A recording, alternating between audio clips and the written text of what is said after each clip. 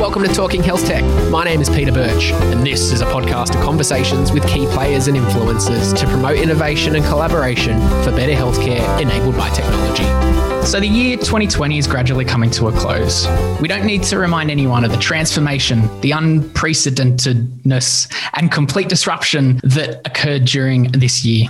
On the Talking Health Tech podcast, we focus quite a bit on the impact to patients and the adaptation of products and health tech solutions which have occurred during the COVID-19 pandemic. But what we've not done too much is focus on how specific companies have responded and communicated to their key stakeholders, so their customers and their providers, their patients, and importantly, their own staff. So today in this live stream webinar panel discussion, we'll be doing just that with one health tech company in Australia that stands out as leading in the pack when it comes to adapting to the environment that they're in and staying true to their values. So HotDoc is Australia's largest and most trusted patient engagement platform with over 18,000 listed doctors and 6 million active patients. And every time I say that, they usually then say, oh, it's more now. So it's probably more by now then too. Today, I'm joined by 3 team members at HotDoc as they reflect on their company's response to COVID-19 and how they maintain the trust and engagement of patients and the motivation of their staff during this challenging time. For those that don't know, my name's Peter Birch and I'm moderating the panel discussion. We've got live attendees of this webinar session that we're doing today, and they're just rocking in now. And they can influence the discussion. So if you're here live, you can influence the discussion and shape the way it goes by participating in some live chat, Q&A and polls. You know, we want to make this a bit of an engaging, different experience that we can all learn from and share experiences from. So please do share in that session there and let us know that you're attending and listening in. We're also recording the audio for this session to then broadcast as an episode of the Talking Health Tech podcast in a couple of weeks. So joining me on the panel from HotDoc will be Louise Lysart, Head of Customer Experience, Magali De Castro, Clinical Director, and Charles Beaton, Head of Finance. Before we get started, I might close out the poll and see who's responded. Some have. Here we go. We'll end it. I'm not sure if that shows for you on your end, but the responses that we received, what best describes you? Over half have responded and said that they're a clinical or healthcare provider. Some of them are admin and managers, and then some CS, like customer support people.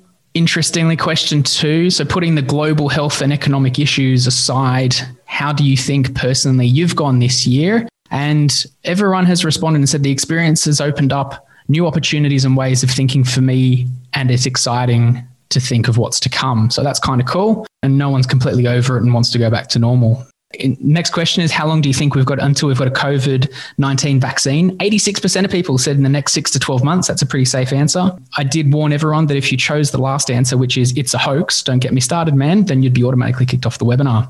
And the last option, so thank you, no one, for selecting that option. And lastly, just out of curiosity, is your company doing a forced annual leave over the Christmas New Year break? So if you're interested, 43% of people said, yes, we are. 29% of people said, no, we're not. And 29% of people also said, I don't know yet. So it's probably all the managers that have said, I don't know yet as well. Who knows? So that's interesting to see how that'll play out, given that we've probably not had any extravagant holidays this year.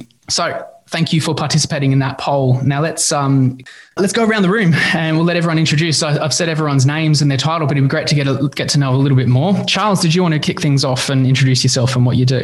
Yeah, so my name is Charles Beaton. I'm the Head of Finance at HotDoc.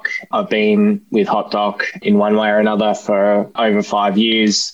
So I manage the finance team. I've also done a few other little bits and pieces around operations and people-related stuff, particularly at the start of COVID, when our head of people and culture went on paternity leave. So that was good timing. I think that happened about a week before COVID struck. So yeah, been around the traps for quite a while and have sort of done a lot of things around the business. So well placed to join in this discussion. Looking forward to it. Magali, did you want to tell us a bit about yourself? Sure. So I'm Magali. I'm the clinical director at HotDoc, and I do a lot of the internal training as well as external training in terms of like how do things work in a general practice or just in clinics in general. So we make sure that anything that we create or produce or any features, products makes life actually easier instead of getting in the way. And I do a lot of the webinars, which is like a way of providing like resources and training for practices out there, regardless of whether or not they are a customer. Thank you. And Louise, tell us about yourself. Yes, so I am the Head of Customer Experience at HotDoc. It will actually be my second anniversary at HotDoc next week. Fantastic. And I look after the customer-facing teams at HotDoc, which are made up of our clinics onboarding function, our customer success teams, and our support team as well. Fantastic. Thank you. Well, let's kick things off then. I might start with you, Charles. So try and remember back to the start of the year. In the first few days of COVID, when that happened, what were your first thoughts and how long did you think it was all going to last? My first thoughts, I certainly wasn't too worried or concerned. I thought it might be we might be out of the office for maybe a month or so. So I was pretty wrong. I do remember Ben, our CEO, saying, once we do make this decision to start working from home, and I think we actually made that decision before we were sort of forced to. He said, once we do this, it's going to be at least 6 months. And I was thinking, wow, okay. So I think at that point, it kind of dawned on me a little bit that things were going to change pretty dramatically. But personally, living in Australia and Melbourne and all the way through, I've just been thankful for the healthcare that we're provided in this country. So it's never been, it's obviously been a reasonably stressful time, but I've always been pretty confident in the way we were able to handle this. But I do remember Ben saying that, and it kind of dawned on me then that, things are going to change quite dramatically, not only in this country, but for HotDoc. And, we've got an awesome office in the CBD of Melbourne, very social crew. So at that point, it was kind of are we going to be able to see each other over the next few months? So, that's kind of my early recollection. Yeah, I remember because I just came into the office today and I saw, as our team, we put on a piece of paper as we left for the last day as we were going home. We had the little, put your $10 bet on how long till we come back into the office. And I think the person that guessed the longest out was 5 weeks that they thought they'd be back in the office. I put 2 weeks down. I even thought then that's probably too much, but I obviously misread that one. Yes. And thanks, Dan, for putting that message in. You did still win, so that's technically correct. Great. So he's on the ball, isn't he? All right. But from Magali, from a clinical perspective, was that kind of about the same for you? Were you expecting a bit of a long haul or you had no idea? As a clinician, I was very cautious, and you're doing that thing where you're alert, you're wanting to not jump the gun, get enough information, see what's actually happening. And we did actually, we even did info sessions internally to reassure the team in terms of how we would go about it. I imagine it would be maybe something like the swine flu pandemic. And that's what I had in mind as the way that it would probably roll out. Never in my wildest dreams did I think that it was going to be the scale that it ended up being. And that we actually would have to go into into a lockdown situation. And all of a sudden, all the pandemic plans and all the accreditation stuff that we always thought was just paperwork. And obviously it never has been, but a lot of people have that attitude. Now it's this is why we need that stuff in place, because it can happen. And here we have it. Yeah, it's definitely not theoretical anymore. And dealing with stakeholders, that's a lot of what we're talking about today is about, responding to different stakeholders. So it'd be great to know, Lou, from your perspective, starting with customers, how did you approach it? How did you implement your response to customers and what was the response? Really great question. It all happened really rather fast. My last day in the office was March 13th. It was a Friday. And that morning, we went live in production with our telehealth solution. And I was still thinking, this is only going to last a few weeks like everyone else. Why are we so worried about getting all of these solutions out so fast? But how we responded, and we have clinics right down to solo GPs up to sort of large enterprise sized clinics.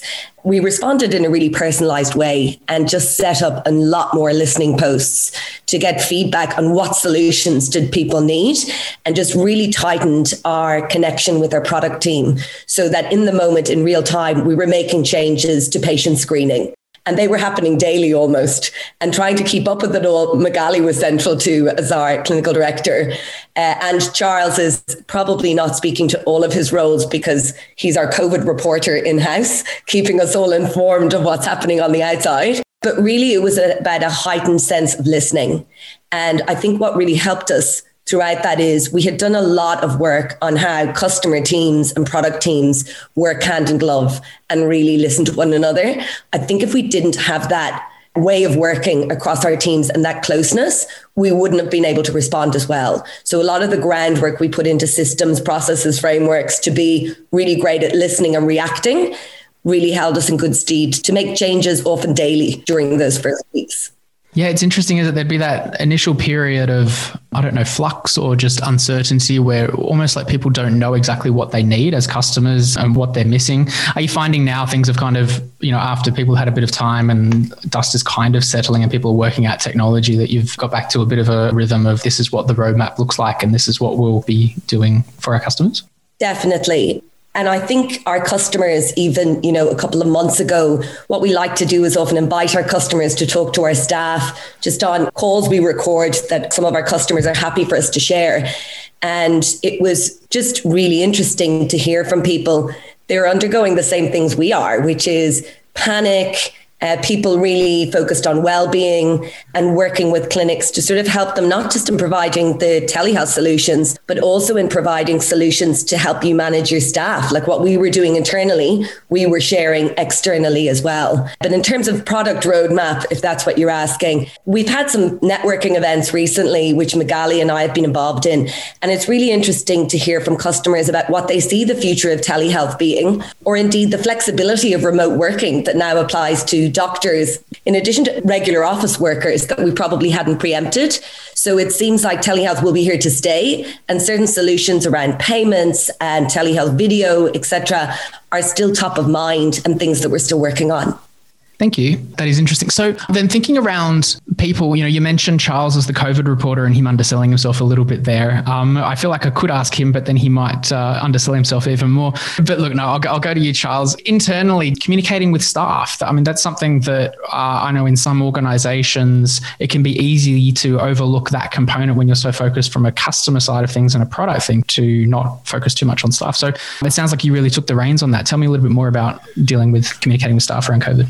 Yeah, so obviously, staff are our number one asset. So very early in the piece, when there was so much information coming out from various places, whether it be state premiers, prime ministers, media, all different areas, what we decided to do was set up an internal channel where I was going to disseminate information, not only in relation to whether we were going to be working from the office or what our policy was in relation to COVID, what happens if you get COVID, do you get sick leave, all that sort of stuff, but just in general information, factual as possible, coming from our various governments. And I still continue to do that to this day. So it's providing information basically as it happens. I spend part of my day making sure I'm across various events and updating our staff as it happens, whether it be COVID numbers, restrictions, and we've got people in various states across Australia and in New Zealand as well. So keeping everyone abreast of all of those changes. We also brought in a weekly all staff sort of catch up on a Friday, which we did not do beforehand.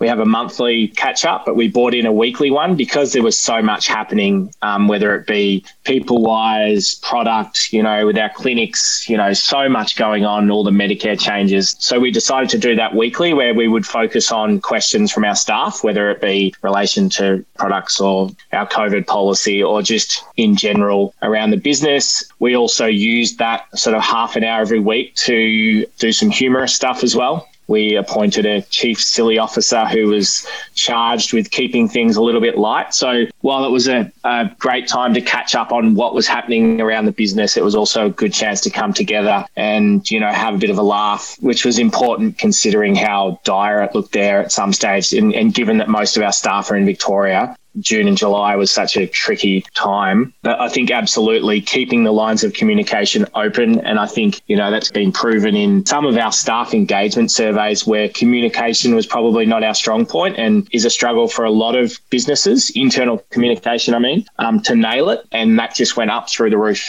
And I think it was one of the factors behind us being able to get through this with such strength. And then everyone being as well as possible in tune with what was happening internally. And, we'd hear from Lou and Magali around what was happening with our clinics. And so particularly for people like myself and a lot of the business who are not customer facing, that time was also used to hear about some of the struggles facing the clinics. And, in turn, that kind of lifted us up because, it's much easier coming to work knowing that the work you're doing is making life easier for clinics who were ground zero, doing it much tougher than us. Yeah. So in that respect, it was, we had a lot of advantages over other businesses because we were doing real meaningful work that we could see day to day was improving the lives of others. So it was a good chance for us to communicate that to the business internally and externally as well. No, totally. The part that I can't get my head around, just as an aside, is that's the most people-focused answer I've heard from a head of finance ever. And so you're either in the wrong role or you're multitasking. So that's Good multitasker. No, it speaks well to the culture of HotDoc, I think, too. And just around that too, when I think of HotDoc, even before COVID, and we'll go to Magali for this one, wellness for staff has been particularly, highly valued for HotDoc. I imagine this was front of mind during COVID for you guys. How did you approach the concept of wellness around your staff?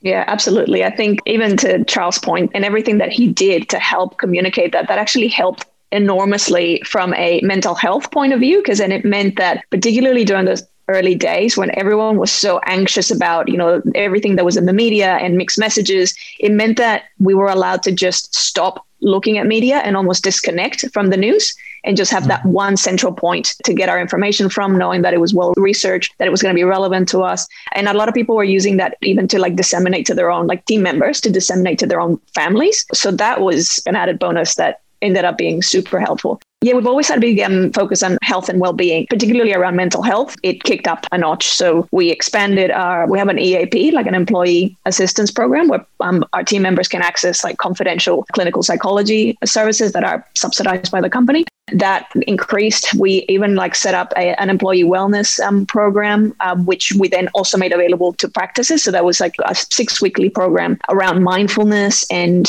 energy management and self-care to kind of help bring some of those concepts to life in a practical way. And we had a great initiative called BHAGs, or Big, Hairy, Audacious Goals, that was supporting team members with identifying personal goals. And they could be around anything, didn't have to be work related. And the company was actually supporting financially whatever resources they needed to make that happen. And so it also kind of helped. Some people had health goals. We had access to allied health as well. So that nutrition and physical activity, if they wanted to kind of do those things safely. So yeah, there was a lot of focus on that, and obviously constantly checking in with the teams and doing surveys and finding out how they were going. So there was a lot that went into it. Yeah. And it's when you're running a business, a small or a large business, it doesn't really matter. You're supposed to have an EAP service, and you're supposed to provide support for staff, but so easily that can be dismissed as we've got it, call them if you need it. And so from an employee's perspective, you're not going to engage those services if the employer doesn't genuinely believe it is helpful. So it sounds like you really valued those services and kind of emphasized that to staff to make it something meaningful. Yeah, absolutely. And we even had subsidies for if people wanted to download apps for meditation or mindfulness or things like that, there was also subsidy to support that. And yeah.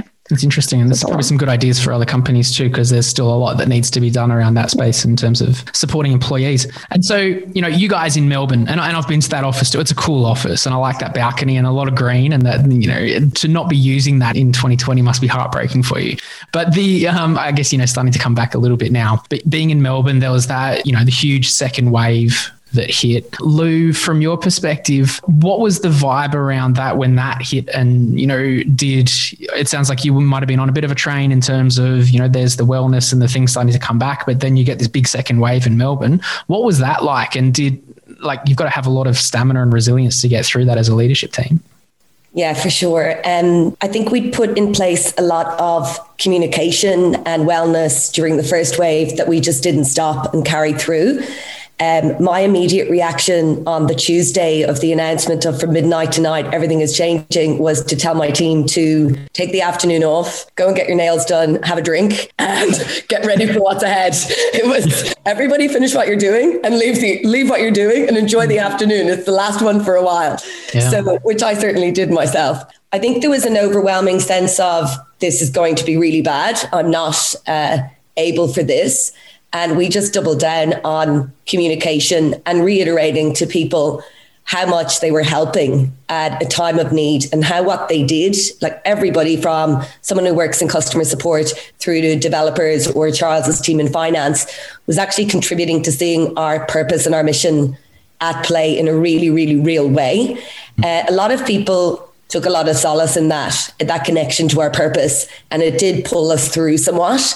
But that's not to say that, more people weren't accessing our health coaching, our well-being, our EAP programs, or just taking a little bit more time off when it just became a bit too much. It was a really busy time. If I talk to customer-facing teams, we had 100% increase in what we needed to do. And we had people who joined the business remotely at this time of total chaos and total change, which was a challenge in and of itself. Because normally onboarding is, as you've said, Pete, going out to the balcony and sitting with your team and having a coffee or having a beer in the evening. So that had changed. People were working from bedrooms. So really just totally increasing our contact with people one-on-one and really reminding everyone that they were contributing directly to our community in helping our clinics who are at the front line or ground zero, as Charles mentioned and called it, helping them with something that was great for our community and great for patients.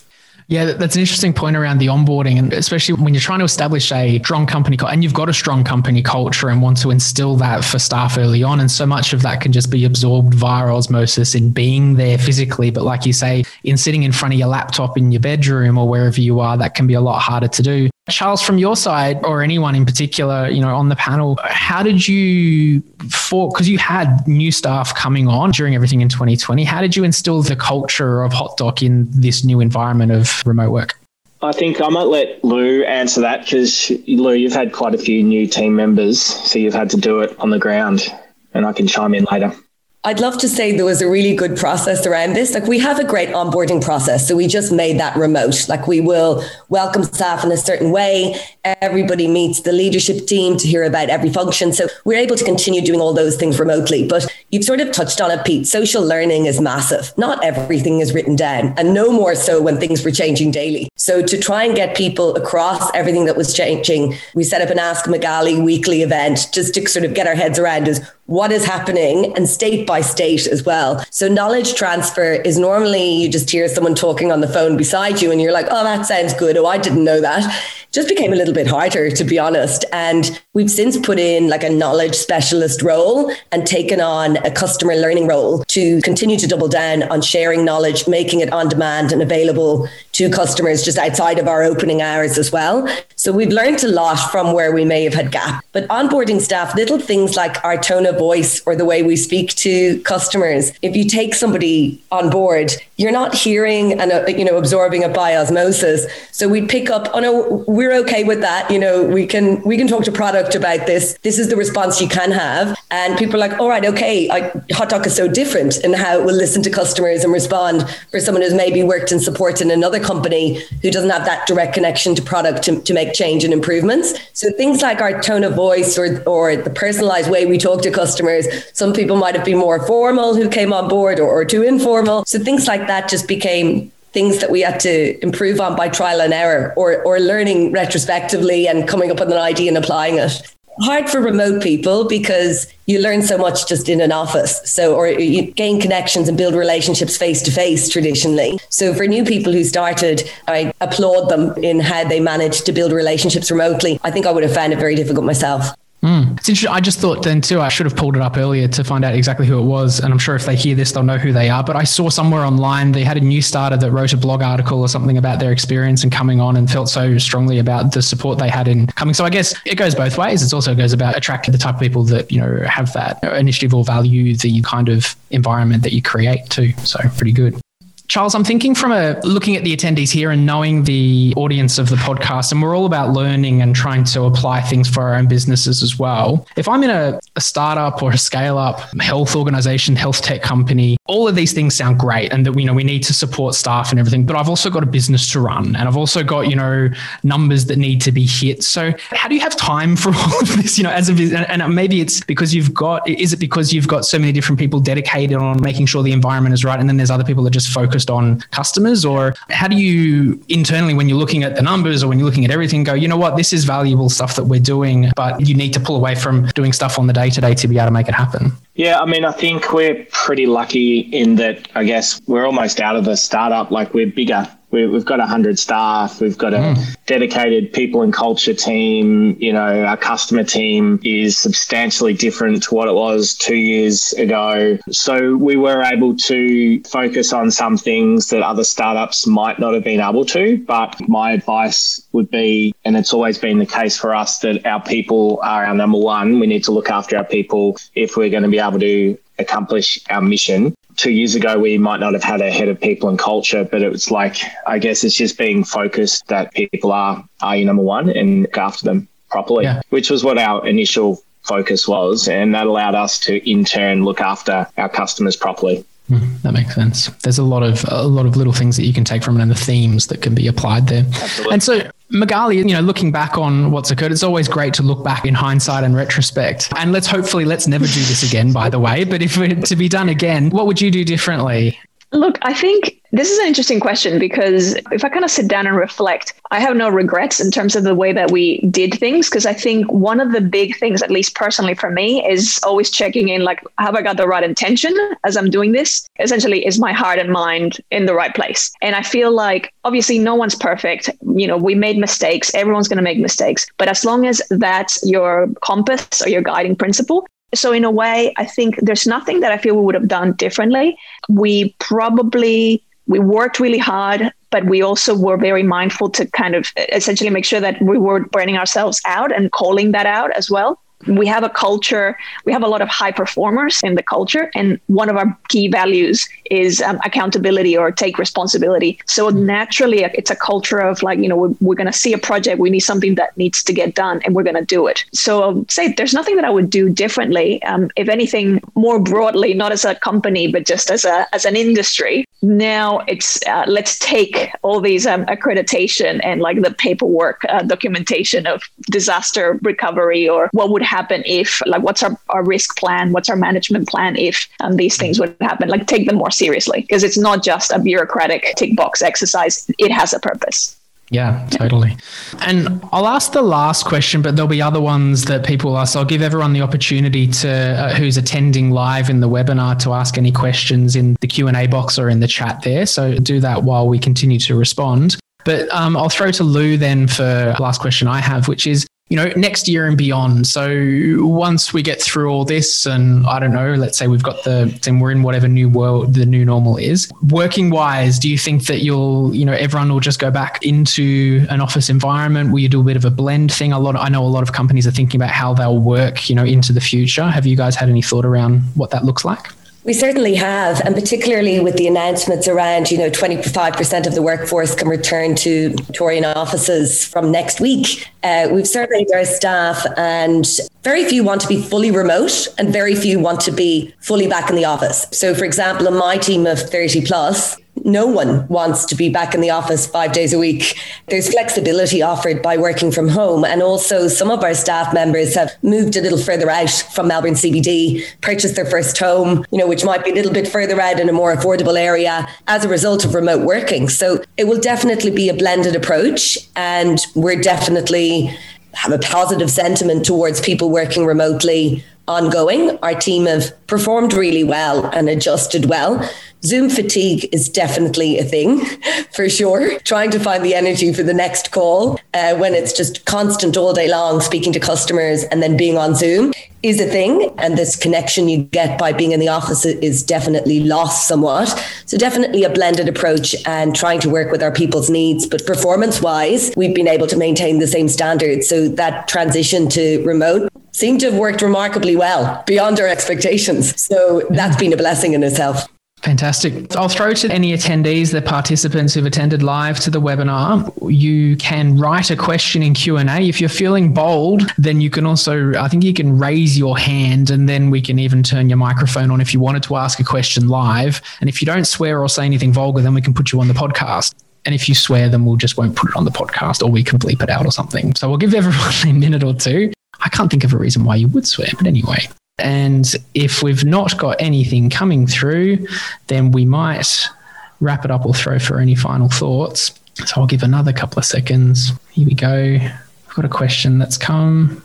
So the question's from Simon, and it's, what measures did you have in place for HotDoc staff and patients in the field? So I guess that's the thing that, you know, we've got a lot of staff that are remote, but being in healthcare, having face-to-face meetings is pretty important. In HotDoc generally, were you visiting clinics before COVID for clinician engagement, or was everything purely remote?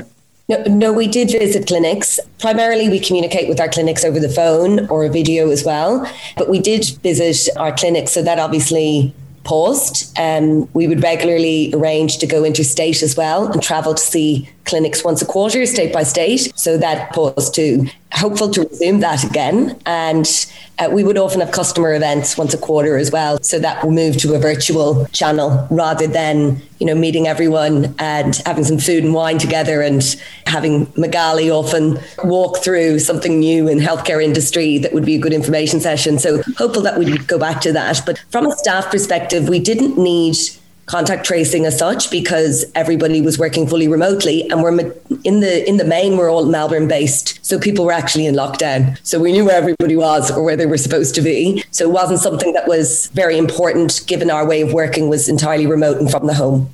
And Magali, just interesting, like as a side question, clinicians generally, I know, you know, in general practice, when you're a few GPs working there and you've got your small group learning sessions and everyone's kind of sharing in the tea room, the coffee room, you know, that being removed, I guess they're still there, but obviously there's a lot more restrictions going on.